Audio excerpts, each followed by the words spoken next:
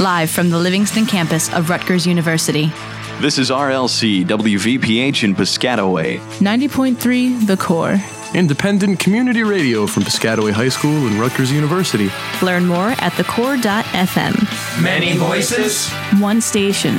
This is 90.3 The Core.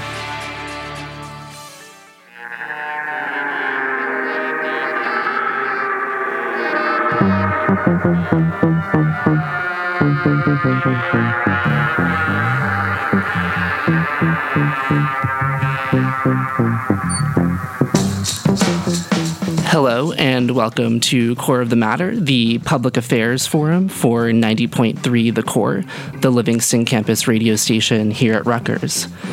The environmental activist and writer Bill McKibben once said, quote, "Global warming is no longer a philosophical threat, no longer a future threat, no longer a threat at all. It is our reality." This shift in framing from threat to reality has sparked a new era of the global climate justice movement, one that is making important connections to other movements for social justice.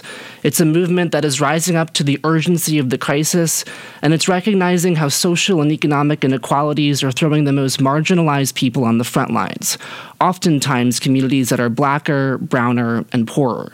McKibben is the founder of 350.org, which has been leading the fight for fossil fuel divestment around the world, and includes a chapter right here in New Jersey, which our guest today is on the steering committee on. Tina Weishaus has been active on social justice issues since she was a high school student in New York City in the 1960s. She's worked to stop the Vietnam War and to build the women's movement in the 1970s. She graduated from Livingston College, Rutgers University, with a labor studies degree and went on to become a mental health nurse with special emphasis on the impact of culture on psychological life. In 2002, she co-founded the Central Jersey Coalition Against Endless War in Iraq, which is still active in this area as the Central Jersey Coalition Against Endless War. In 2006, after seeing the movie An Inconvenient Truth, she participated in Vice President Al Gore's training program and became a climate change educator. Since then, she has worked as the chair of Sustainable Highland Park and is on the steering committee of 350NJ. She is currently the spokesperson of Divest NJ, campaigning for our state pension plans to divest from fossil fuels. Tina is proud to be part of the upcoming global climate strike and the newly formed Central Jersey Climate Coalition, which I am also part of. She and Highland Park High School students were organizing the Highland Park rally on September 20th, which will meet the New Brunswick and Rutgers marchers at Congressman Pallone's office on Church Street in New Brunswick, demanding that he hold hearings as a chair of the Energy and Commerce Committee on the Green New Deal. She knows that youth activists are our future, and she is thrilled to be working together to make a livable world. Tina, welcome. Thank you. So, Tina, how did you get involved in climate activism? What kind of brought you to this work? So I had been an activist on just about every other social issue. Is that better? Yeah. Yeah. For most of my adolescent and adult life. And I saw the movie in 2006, An Inconvenient Truth, which was Al Gore's movie, which won an Academy Award. And I was just startled by the fact that I was so ignorant about environmental issues and climate issues. And I thought to myself, oh my gosh, this is like if we don't address this, nothing else really matters. It's at that point I realized that it really was an existential threat, and which is now being more and more acknowledged that it is. And so through my activism with MoveOn.org back in those days, I got a spot in the very first training class that Al Gore put together. After that movie, he made a promise to train 1,000 climate educators. Wow. And I was in the beta group, the first 50, as a result of my son working with MoveOn. And so I went And I was really impressed with the amount of information and understanding of our world from this very different point of view from that I wasn't used to. It had a real vision for how to live sustainably, and it wasn't just criticizing all the horrible things and injustices that go on, which is totally important. But this had not only was it critical to stop the destruction that was going on through fossil fuels, but it had a vision for how to live differently. So I was really impressed. I got trained. I did, in that first year, 2006-07, I must have done 150 or even more presentations because it was free. I could get invited anywhere. And in that first year, it was pretty productive. At a certain point, it got very partisan, and even that early. And Al Gore was very criticized, and you couldn't mention his name, and you could see what was happening through the fossil fuel industry, this disinformation campaign. So and it got harder and harder to do the presentations because people weren't paying as much attention as I felt like they needed to. And I had to immerse myself in all this material that was so scary. And so I said to myself, maybe we don't need education as much as we need action. And I thought mass action is really the answer at this point. And because back in 2006, they told us we had a 10-year window. Yeah. Now we're still looking at a 10-year window, but we're in a much worse position. Mm-hmm. So that's a very long answer, but I really shifted some of my priorities from other issues to do the climate stuff. And speaking of those other issues, how does the climate justice movement compare to other movements that you have been a part of, anti-war coalitions and feminist movements? Do you see similarities and differences between them? That's a great question. I feel like the climate movement is just beginning to pick up steam. What we have now are young people saying to adults, you are not doing what you need to be doing, so we need to do it for you. And whether that be Greta Thunberg or the Extinction Rebellion or the Sunrise Movement, we have an activism in the last, I'd say, year or two that we didn't have before. So, I was always very frustrated that when you put together a coalition of issues, and how we talk about the intersectionality of issues, climate was often left out.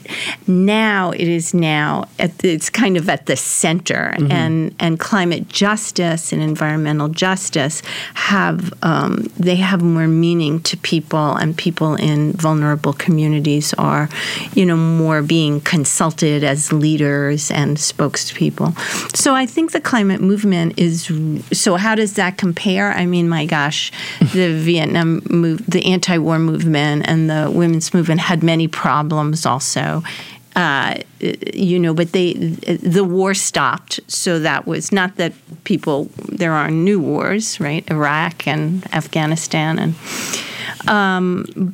and the women's movement, that was the second wave of the women's movement. We have a third and fourth wave, and the idea that the intersectionality of issues is much more understood these days. And that was really a white women's movement. Mm-hmm. Now we have something different. Yeah, and I think the climate movement has struggled with being a very white space as well. Very white space. So in that sense, It's very much like the women's movement. Mm-hmm. But I think I was on a call with 350.org, the national organization, and they are trying to address it.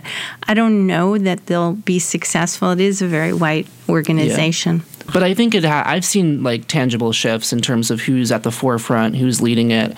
And I think as someone, I come from Amnesty International, which is a human rights organization. And I think for us, it became increasingly difficult to ignore the role that climate was playing in amplifying and even facilitating human rights abuses. Right. So it's all issues. And I think, I ask how does this movement compare? But there isn't really a comparison because no movement has really come up against such an existential threat before, too, which is another big consideration. So you look at what happened in the Bahamas and, for those two islands, total devastation. They didn't make any contribution probably to global warming, probably zero. Yeah. Their tourism industry probably didn't do that. Maybe airplane flights to the Bahamas. But the devastation, you look at it and you see that, like it or not, they are on the front lines. And those island countries in Africa which have not made any significant contribution to carbon emissions. So, I think as people see that, they may actually understand better why it's so important to have these people be spokespeople for climate change.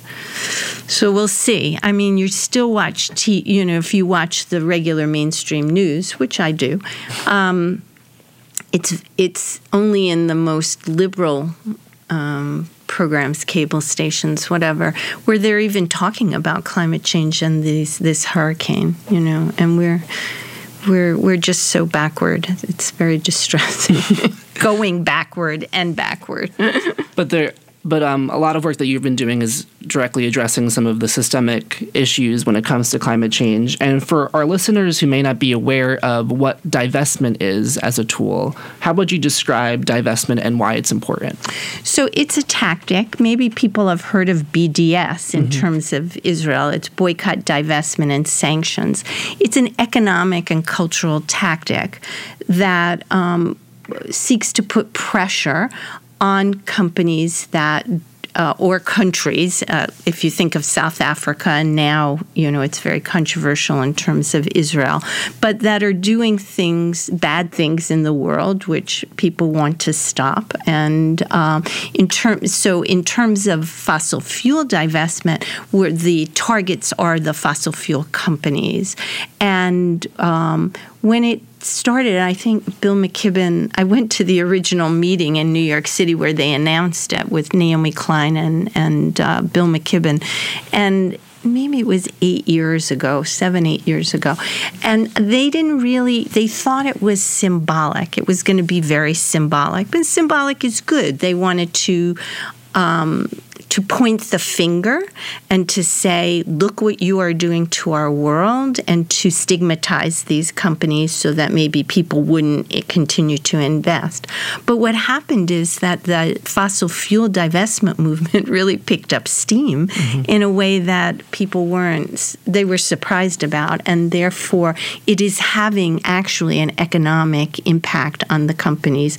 In Shell's, I don't know, their statement, they said no divestment is hurting us, which is good because they are killing us, so we might as well hurt them. And they had the opportunities. I kind of shake my head and think they could have transitioned to renewables and monopolized renewables, but this. It's some weird mindset where it's extractive industry of and profit being the main driver, and they didn't. And so now, hopefully, ExxonMobil just fell out of the top 10 of the S&P 500. It is the first time in 40 years that the top 10 in the S&P 500 does not have an energy company. And it was ExxonMobil was the last energy company. It's the biggest and most profitable, and it's fallen out, which tells you that they're in trouble, and they know they're in trouble. And it's really a good moment to do divestment because you can argue the climate argument, but usually big institutional funds don't respond to that. But if you argue the fiduciary and financial argument, which is you're not making money from these companies, and the outlook is terrible given electric cars and renewables where their prices come down so far, that they are listening in a different way. Well, our campaign is about a year old now for the state pension plan, and it's a Divest New Jersey coalition. We'll see. We've gotten respect, but they're not divesting. So they would like to invest in green energy, but their money managers are telling them, hang on to these oil and gas, like something magical is going to happen, and they're going to start making money all of a sudden. I don't know. Yeah. And how did the Divest NJ coalition form and get started? About? Yeah. So I had always thought about divestment. In fact, I was involved with the students and some faculty at Rutgers, which started a divestment, I'd say, if that went, maybe 6 years ago. Yeah, 2015. Yeah. What was his name? Shane Patel. Shane Patel, yes. Yeah, And he was, he was a good organizer and working with certain faculty. And I was very, into the fact that Rutgers, I'm an alumna, but that it is funded by New Jersey resident tax dollars. So you don't have to have gone to Rutgers. You don't have to be faculty or a student. You should care about what they're doing with your tax dollars. And their tax dollars they're very wedded at this university to their investments and their portfolio. So that went on, and then it didn't. And I was thinking that when Naomi Klein came to the campus, maybe it would get more energy. I see that there is energy again around divestment. So I always had it as a tactic in my mind. When New York City divested or announced a divestment plan in January of 2018, and we had just elected Phil Murphy, who ran as a kind of environmentalist, I thought, this should be easy. Nothing's easy. But especially in New Jersey, yeah. Yes, especially in New Jersey with crazy intra-party horrible fights. But yes, I thought, well, now's the moment, because we have the momentum from New York City, and they were actually going out and around the country trying to get other cities and states to do what they were doing. And so I started kind of doing some stuff within the labor movement, making contacts, and then I met up with people in 350 NJ who were trying from the legislative point of view. They put together some bills. Those bills are not, they haven't gone anywhere. And legislatively, unfortunately, the oil and gas lobby in New Jersey is so strong that legislatively it probably wouldn't go that far. But we were told to go through the State Investment Council, which oversees, is like the advisory panel for the 5 to 7 state pensions. Some of them are not functioning, but the big ones are the teachers and the state workers. And New Jersey has the most underfunded pension in the country. It alternates between 49th and 50th, which means that they should be more motivated to get out of an investment like fossil fuels, which is in decline. So in 2018, the energy sector, which is fossil fuel, was the lowest performing sector in the Standard & Poor's 500, and it was reflected in their portfolio, in which that sector has been doing poorly. And if they had invested in any other investment, and we're not talking about renewables to them, we're talking about technology, healthcare, they would have made a lot more money. And the future looks so bleak for fossil fuels that they're trying to squeeze the last bit of profit out in the global world. But I don't know. I think that we have a strong argument, and we're going to keep campaigning, and I think that we're going to get them to divest. So, but it's a real commitment. Mm-hmm. At Rutgers, it would be a real commitment. Anywhere nothing happens, oh yeah, that's a good idea. I think we'll get rid of all our fossil fuel investments. Yeah, definitely. Yeah, and we're going to take a short break, but then come back and talk about some of the specific challenges that both of us are kind of facing in our respective campaigns. But this has been Core of the Matter. We're talking with Tina Weishaus of 350NJ and Divest NJ. This is the Public Affairs Forum for 90.3 The Core. How am I doing?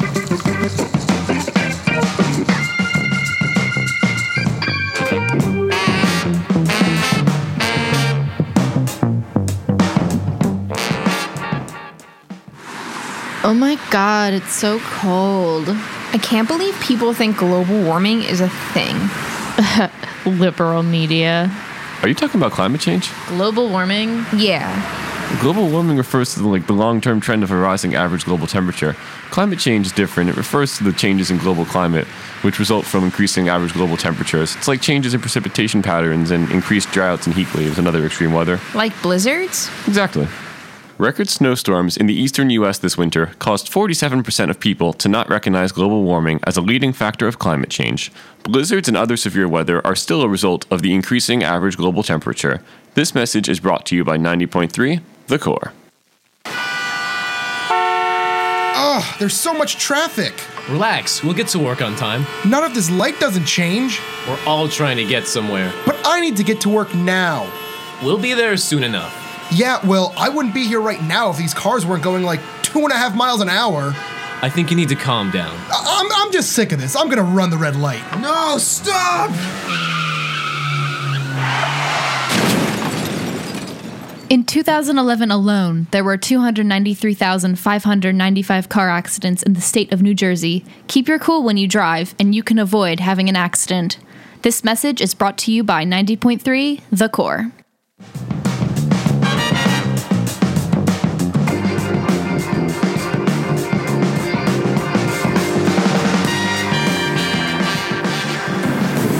And welcome back to Core of the Matter, the Public Affairs Forum for 90.3 The Core. We're talking tonight with Tina Weishaus of 350NJ, Sustainable Highland Park, and Divest NJ. We were talking before about some of the challenges that come with going up against such a large institution like the State Investment Council and also here at Rutgers. What are some things that you've had to kind of overcome in your campaign? So we were lucky because we actually started with a significant ally on the council, and he gave us. He was actually. I don't know if he wants to be identified, but anyway, we had entree, and he has encouraged us to come to their public.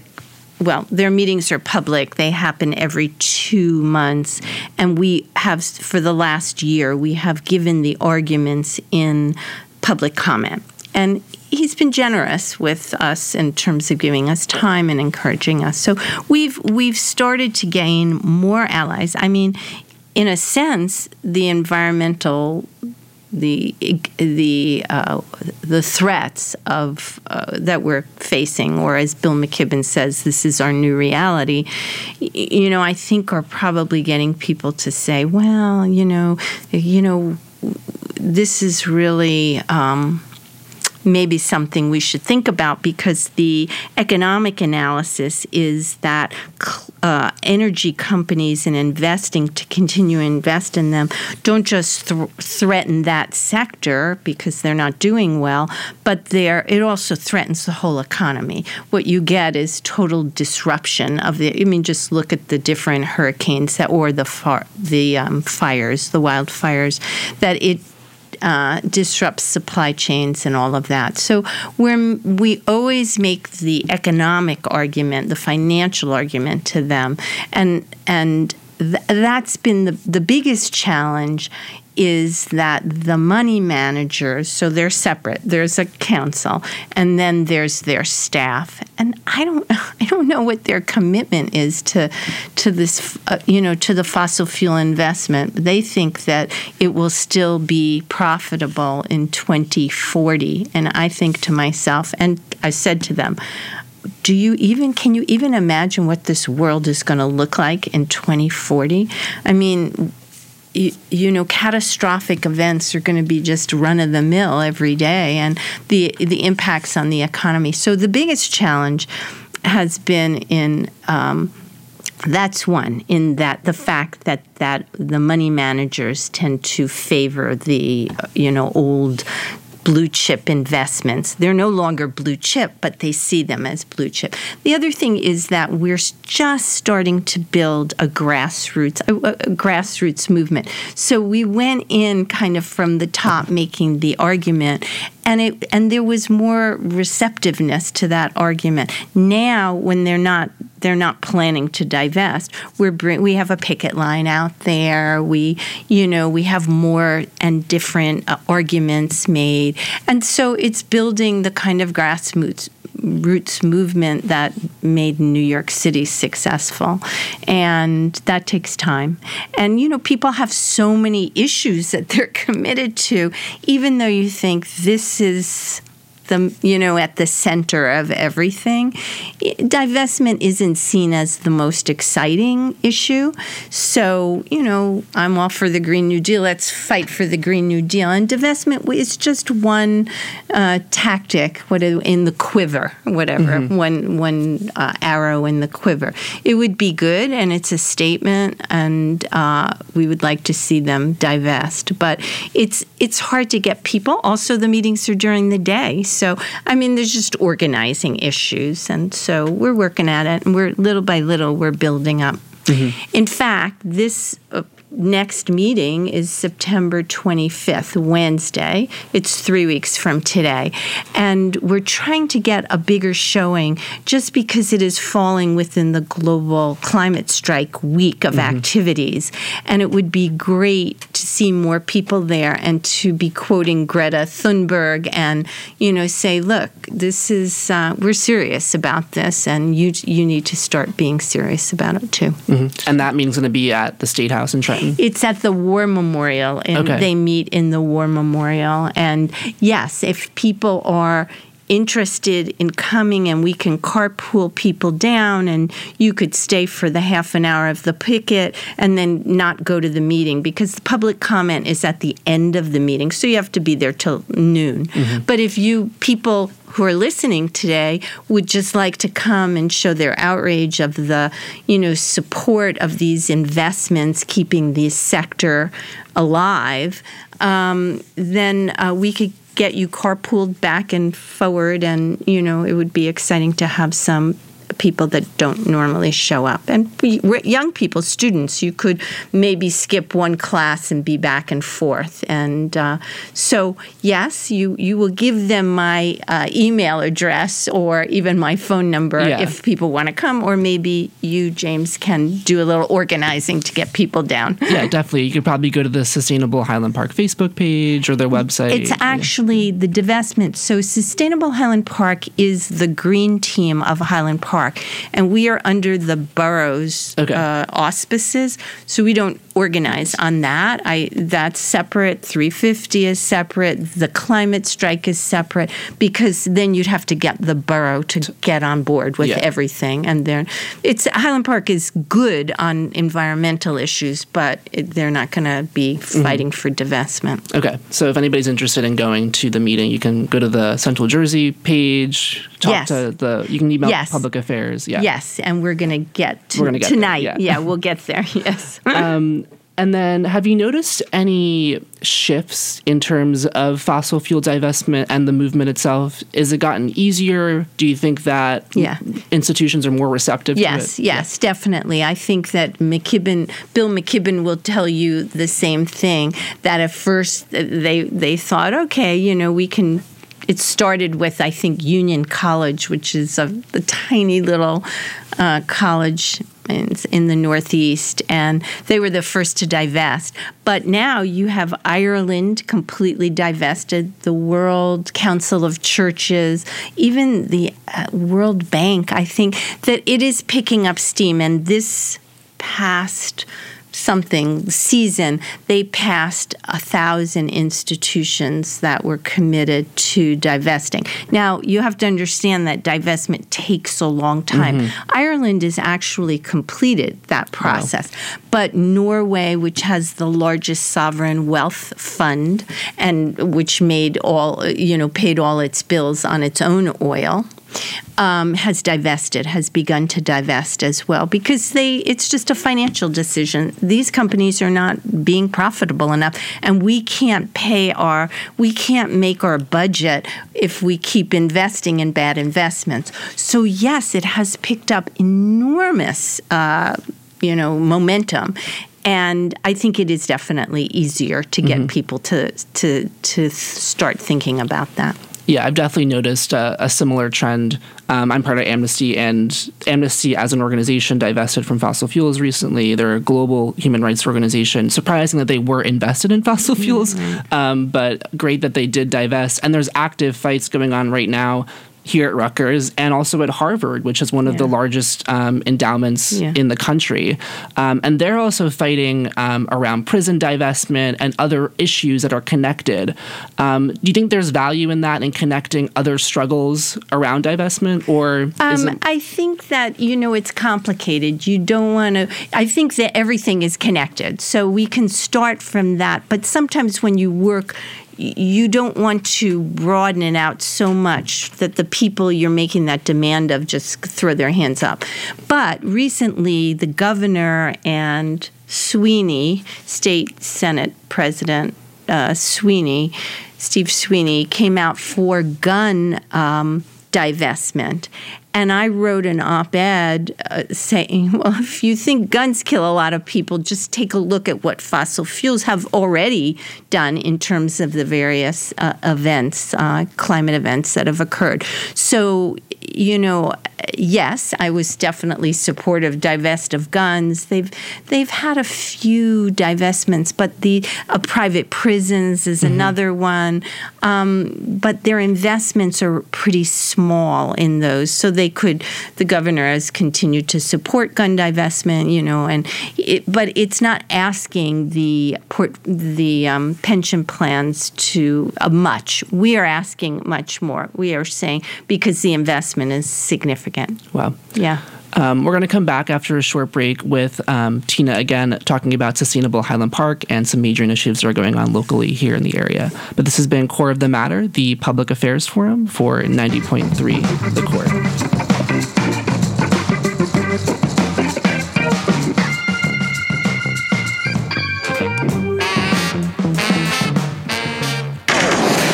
You're listening to 90.3 The Core, in the heart of New Jersey, at the center of new music, and this is the Core Community Calendar. Saturday, September 14th, the Central Jersey Jazz Festival is stopping at New Brunswick from 1 to 6 p.m., featuring a stacked lineup of diverse jazz artists. The festival will also be held in Flemington and Somerville on Friday and Sunday, respectively. Sunday, September 22nd, Hub City Sounds presents the 39th Raritan River Festival, featuring live music and vendors and the annual Rubber Duck Race in the Raritan River. Starting Tuesday, September 3rd, the League of Women Voters of the Greater New Brunswick area is celebrating National Voter Registration Day with an online trivia quiz. Running through September 24th to raise voter awareness, the quiz will offer $300 to one winning contestant. The league reminds you to register before October 15th in order to vote in November. You can like us on Facebook at 90.3 The Core to stay updated on events. Independent radio for independent minds, only on The Core. Thank you for listening to 90.3 The Core. And now, The Core Concert Calendar. Friday, September 13th, Streetlight Manifesto is playing Philadelphia's Franklin Music Hall starting at 7:30 p.m. Also Friday the 13th, Don Broco is coming to the Gramercy Theater with Sleep On It and Selfish Things. Show starts at 6:30 p.m. Tuesday, September 17th, Angels and Airwaves are performing at New York City's PlayStation Theater starting at 7:30 p.m. Thursday, September 19th, the Aquabats are coming to the Stone Pony for the 25th anniversary tour. Show opens at 7 p.m. Don't forget to check out our website at thecore.fm. And now stay tuned More great core radio is on the way.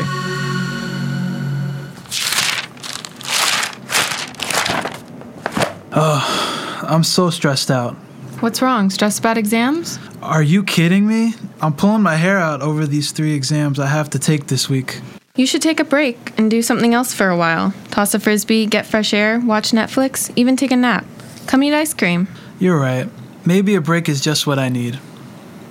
Feeling stressed? You're not alone. In fact, 80% of college students report being stressed on a daily basis. Dealing with a hectic schedule, work, and personal issues can really take a toll. If you feel like you're really stressed and need to talk to someone about it, you can talk to a counselor about it at CAPS, located on Senior Street on College Ave and Nickel Avenue on Cook Douglas campus. Believe in yourself. This message has been brought to you by 90.3 The Core.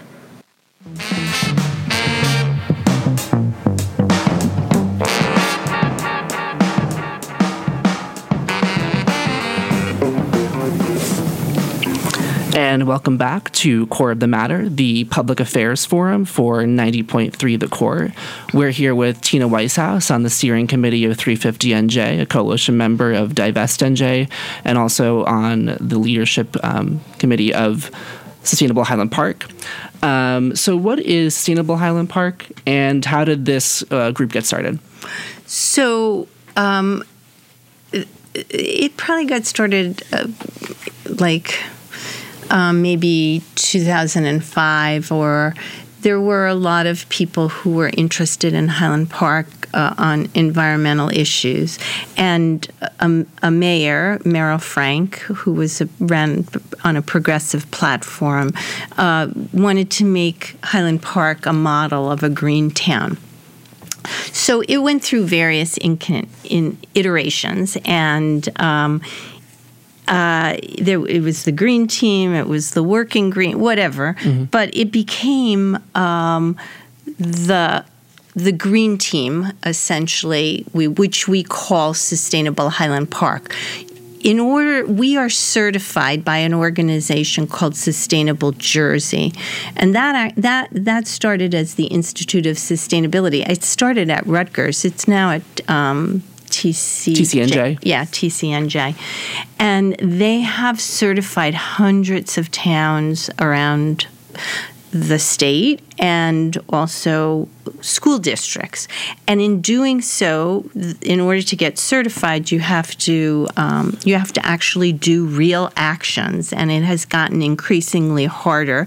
The bar has been raised, which is great, so that it's not just symbolic, oh, you're doing good work, but you're really working on whether it's energy efficiency or water in your town, or buying electric cars for your municipal fleet or for your school fleet, whatever. There are real objectives, and Sustainable Highland Park is the lead commission on that for the town. We work with we certainly work with other boards and commissions, and but we take the lead on certain initiatives. Mm-hmm. And then what are some of the major wins and victories that okay, so the last thing so about 2 years ago, we applied for a grant through Sustainable Jersey, and we got a $10,000 grant, which we had gotten before. We put in school gardens. There were lots of other things that have gone on, but most recently was a $10,000 grant in 2017 for reducing single-use plastic bag usage in town. And we had a year to do outreach and education on voluntary reduction. And at the end of that year, we were to research ordinances and make a decision whether we thought that voluntary reduction was enough. And it wasn't. We did do a lot of education in town, but there was certain irony to what happened, because when we started doing the education, single-use plastic wasn't the issue that it is today. And sometime during that year, it just became the issue blew up, and everybody was saying, "Oh my God, we're drowning in plastic," and they began to either quickly or depending on whether it was countries in the EU or towns along the New Jersey shore, really consider banning plastic bags. It was mostly a bag issue, because even though plastic bags are not a significant part of the plastic, I'm going to ask you, what do you think where does most of the plastic trash in the ocean come from? I wouldn't even. I would guess maybe like water bottle, like the 6-pack, like water bottle plastic. No way.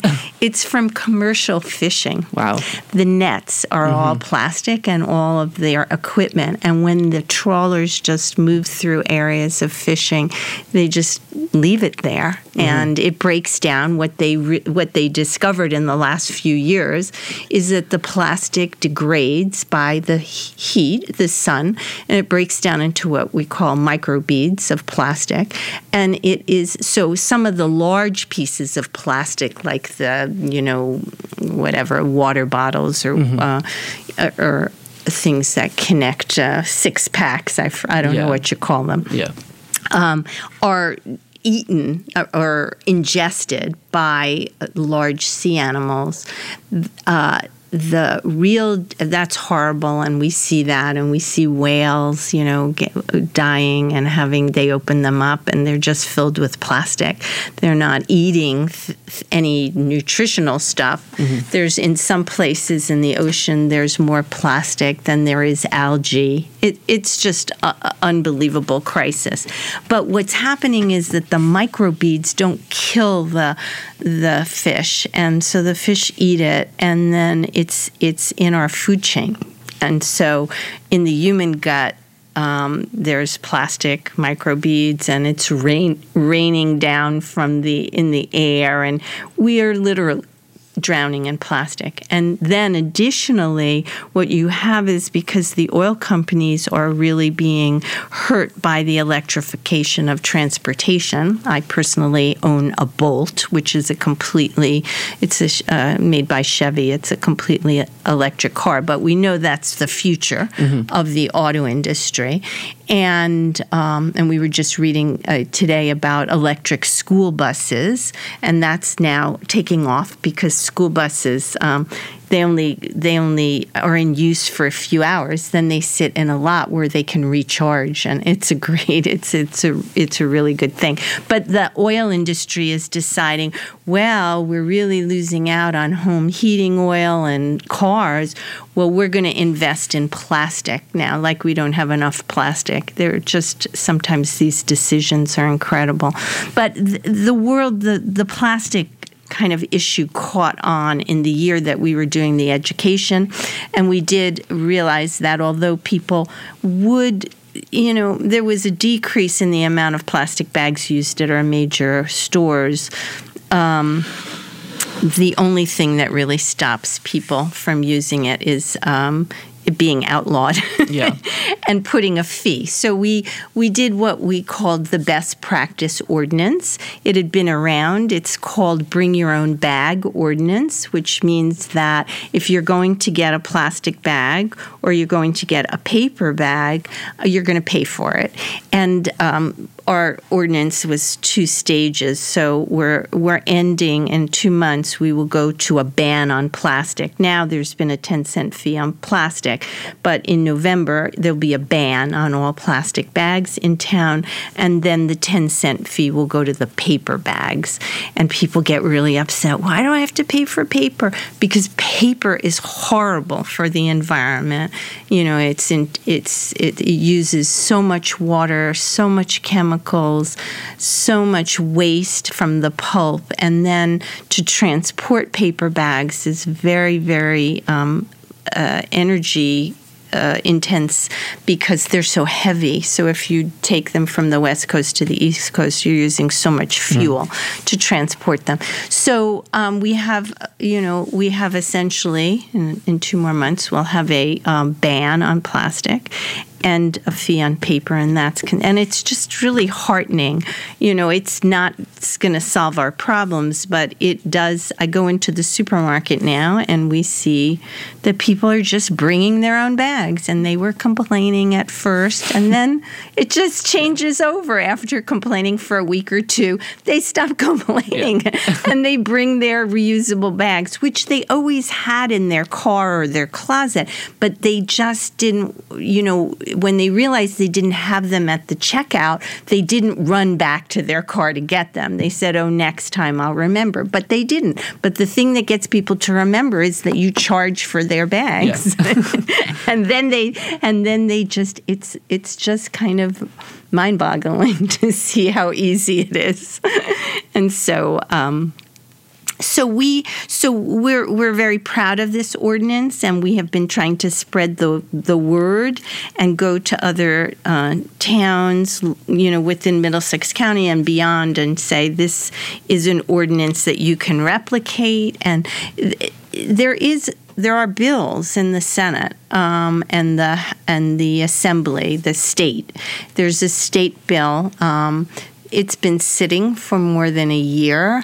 It had a lot of support, and it got out of committee very quickly, and then it's been sitting. And I don't know whether they're really serious about passing it. But as I said to the Environmental Commission person in Monroe, who I'm going to go down and show them how we did it, that the more towns that do it, there's more pressure on the state to uniformly do it, because the complaint is, I go to Highland Park and I have to pay, but I go to a shore town and I don't have to pay. I just don't get plastic. There are many ways you can do it. And so it would be best. And we actually are very well aligned. The state did have a ban and a fee. It's called the ban and a fee. And that, I think, is the best practice, because you really want people to understand that paper is really bad, as I've enumerated the reasons why. And it's just different than our plastic crisis. So, ultimately, you should be banning paper, too, as a single-use product. But it is more compostable. It's not that, and it's recyclable, too. They use paper to make new paper. So anyway, so we're proud of that. We're also working on government energy aggregation, which is now a new thing where the municipalities are in control of the energy they buy, and you can, as a town, decide the two dimensions of whether you're just trying to reduce the price because you have a large group of people that you're buying it for.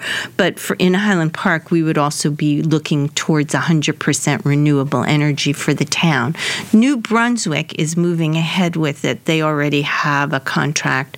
And that was as a result, I believe, of the Food and Water Watch petition drive that they did that forced their council to, decide whether they were going to move ahead. And to their credit, they did move, and they moved quickly. So that's a new thing. And then community solar projects are another thing that we're looking to do. And that also is, kind of distributed energy resources. So there's just so much happening. And, I work with Food and Water Watch on in the Empower New Jersey Coalition, and trying to get Governor Murphy to declare a moratorium on new fossil fuel projects. There's about 13 or 15 of them. And although he, presented himself as a environmental leader, it just doesn't seem that way at this point. And he has not been. We've been at this for a good part of the year. And so many projects are moving ahead, even without permits. They start digging and constructing. They don't even wait for the permits. So there's a lot of good stuff, and people are working hard. It's just that more people have to join the fight, and but again, there's so many issues, you don't know which way to turn, right? Yeah, and it seems like where the fight is happening is in local communities like Highland Park and New Brunswick. when you have people in leadership like Phil Murphy who don't seem like they're interested in doing that much. It's the fight is happening in local communities. Right. So you have a federal government that is, unbelievably reactionary and dangerous and scary. I could go down the list. Some adjectives. Then, we were hopeful about Murphy's governorship and less hopeful now that he will really make the difference. In fact, there were hearings at Cook College today on the new solar policy, and what the BPU, which is the Board of Public Utilities, was presenting was like a real decrease in the amount of financial incentive for the solar companies. And they were saying, we don't need to do solar panels in New Jersey. We can go to New York or Pennsylvania and get a higher price. So I really hope that, again, I don't know you just wonder why they're taking bad positions. So I'm hoping that changes. But anyway, so yes, you have a federal government, which is unspeakably bad, and then you have a state government, which is not unspeakably bad, but certainly could be better. And yes, and people like working at the local level. They know the people on the commission. They come to know them. I live in a small town, but if you live in a bigger town, it's something that you can relate to, and I welcome everybody who's listening, whether you're a Highland Park resident or not. You could come to our Sustainable Highland Park meetings and work there, or we could help you work in New Brunswick and Edison, and we're in touch with people. So yes. That's why Sustainable Jersey, coming out of the Institute of Sustainability, is so powerful because, yes, people are working at the local level. It's not the total answer, but it does get people. So people say, oh, plastic bags, what's the big deal? But, once you get active on one thing, then you get tuned in. Okay, maybe plastic bags isn't the worst thing, but let's start working on something that maybe would have a bigger impact. Or once you activate people, I think, and they like that they can be successful at a local level, I think that they tend to hang in there and do more and get more educated and. And I think you're also speaking to, I think, some of probably like one of the most age-old and frustrating challenges that members of the climate justice movement face is this duality of system change versus individual change. Right. And how do you you're kind of alluding to how you navigate the two, but is there value in both, and is one more important than the other? I know some people get very passionate about their positions here. Don't do that because that wastes your time. You should be, only corporate policy, only, a carbon tax, or, people have their answers that make sense to them. But I do think it's dialectical. It's interactive. You get people active who wouldn't be active. You get them active. And again, getting rid of plastic bags is a great thing. It's not the whole thing, but it's a positive step. And then they start educating themselves more, as I said a minute ago. And I do think that I think it goes back and forth. And I think that both things are good. And I wouldn't criticize anybody for whatever they are doing. I personally, it's just my personality, I wouldn't say that's the wrong thing to do. No. Mm-hmm. If you're doing something and it makes sense, then keep doing it, and maybe you'll be exposed to other things that you'll want to do. But I do think it's a back and forth process. Yeah, and sometimes the most important thing is just starting a conversation with somebody and getting them into a movement. Yes, giving them something to do also, because in some of the larger issues, climate is so big, and people's response is to look away. And now maybe they can't look away anymore because their communities are, destroyed or whatever, or they see it on TV and they see it. To me, I think that even President Trump's base understands that climate change is not a hoax, and that they have been very hurt, not just by the tariffs, which he's really hurting the farmers, but the floods in the Midwest were devastating this year. And so many people, they know that that's climate change. And they, people lost their farms, these family farms. They just gave up. They couldn't do it. So even there, I actually think that Trump is very vulnerable as we come up to an election around the issue of climate change, because as ignorant as he can be, I think the people on the ground know what's going on and what needs to be done. And, even as CNN is having a town hall tonight, the 10 of them. All of them, yeah. And I mean, the difference between 2016 and that president, Bernie Sanders did mention the climate. When asked what the biggest threat was, to his credit, he did not say, terrorism. He said climate change. And that was great. But the fact that there was never a question asked in the debates, I mean, he inserted it, but he didn't, they weren't asking. They weren't curious. The difference now is dramatic. Yeah, now you have at least half of the field. The Green New Deal is now a threshold issue for almost every candidate, which would have never happened in 2016. I know, and we're going to make Congressman Pallone answer to that, right? Yeah, on September 20th when we march to his office, right? Yes, so we are both part of the Central Jersey Climate Coalition, which is an alliance of students, faculty at Rutgers, community members, local high schoolers at Highland Park, who will all be coming out on September 20th at Rutgers. We're going to have a rally behind Scott Hall on Voorhees Mall at 2:30, followed by a march to Congressman Pallone's office on Church Street, where we'll be meeting Highland Park members and high schoolers coming across the bridge and marching to Pallone's office as well. We have two-tiered demands. We have demands of Rutgers to divest from fossil fuels, commit to net zero emissions by 2030, establish an Office of Sustainability, and develop a climate action plan immediately. And then for Congressman Pallone, we're asking that he endorse a Green New Deal, hold fair hearings on a Green New Deal, and then also return all fossil fuel donations, and then impose a moratorium on any future fossil fuel donations.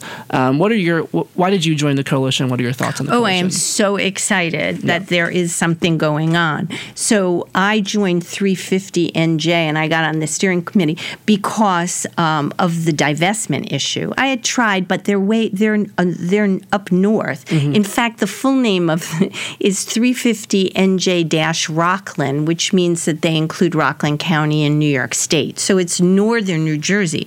It's an hour's drive for me to go up to be at a meeting there. But I said to them, we need a 350 in Central Jersey. We need some activism. So I am over the moon that there is a climate coalition and that the Rutgers students have been so proactive around this global climate strike and such good leadership. And hopefully it will continue to broaden out. I've tried to get people from Edison, from New Brunswick, New Labor, various sectors that should be coming together. Immigrant justice is climate justice. In the most concrete way, we know that that people are coming up from Honduras, Guatemala, and El Salvador because they can't farm anymore. They can't feed themselves. So as a result of global warming or, the increased temperatures or the decreased rainfall or whatever. So I'm very happy to be part of a movement that is led by younger people that is more activist, and I'm just really happy. Yeah, and I think speaking on behalf of the Rutgers students involved, I think we're so happy to have you and your leadership as well. I think it's been super helpful. So thank you so much. And then also we'd like to end kind of on this one last question of what your vision is for the future. Well, people don't know, but I am. Well, maybe they figured it out when I said I was a high school student in the 60s, but I am a grandparent. And the hardest thing when in the 2016 election for me was knowing that if Trump won, and I was very I didn't believe that Hillary was going to win. Was what the climate consequences are. So vision for the future, well, the way that we live, the capitalist system as an extractive system, as a system that always has to get a higher rate of profit, regardless of the impact on human beings, on the earth. I would hope for a better system, but I certainly hope for a livable world and a sustainable world, and they're interconnected. And I don't know how much longer I'm going to be part of these activities, but I just, I hope that other people, as they come up, your generation and younger, will really get the whole picture, and there'll be changes, and those changes I can't even imagine, but I know if we win, if we do good, then it'll be for the better, and sweep those people out of office, sweep them into the sea. Every time I think about Mar-a-Lago and Florida, I think, why doesn't it hit that? It's just a silly thing, but, I just want it to be swept away. Yeah. And I think if anybody out there wants to be part of this groundswell of change that's happening, you can strike with us again September 20th at 2:30 p.m. at Rutgers, and then we'll be meeting at Congressman Pallone's office at 4 p.m. On Church Street in New Brunswick. And also, if you want to get involved with 350's campaign, and especially if you're a student or a young person and want to come out to the State Investment Council meeting on Wednesday the 25th, you can email Tina at tweishaus, that's WEISHAUS @gmail.com, or call her at 732-207-4206. Tina, thank you so much for coming on the program today. I've really enjoyed it. It was a pleasure to have you, and definitely come back whenever you want to come back. Great. This has been Core of the Matter, the Public Affairs Forum for 90.3 The Core.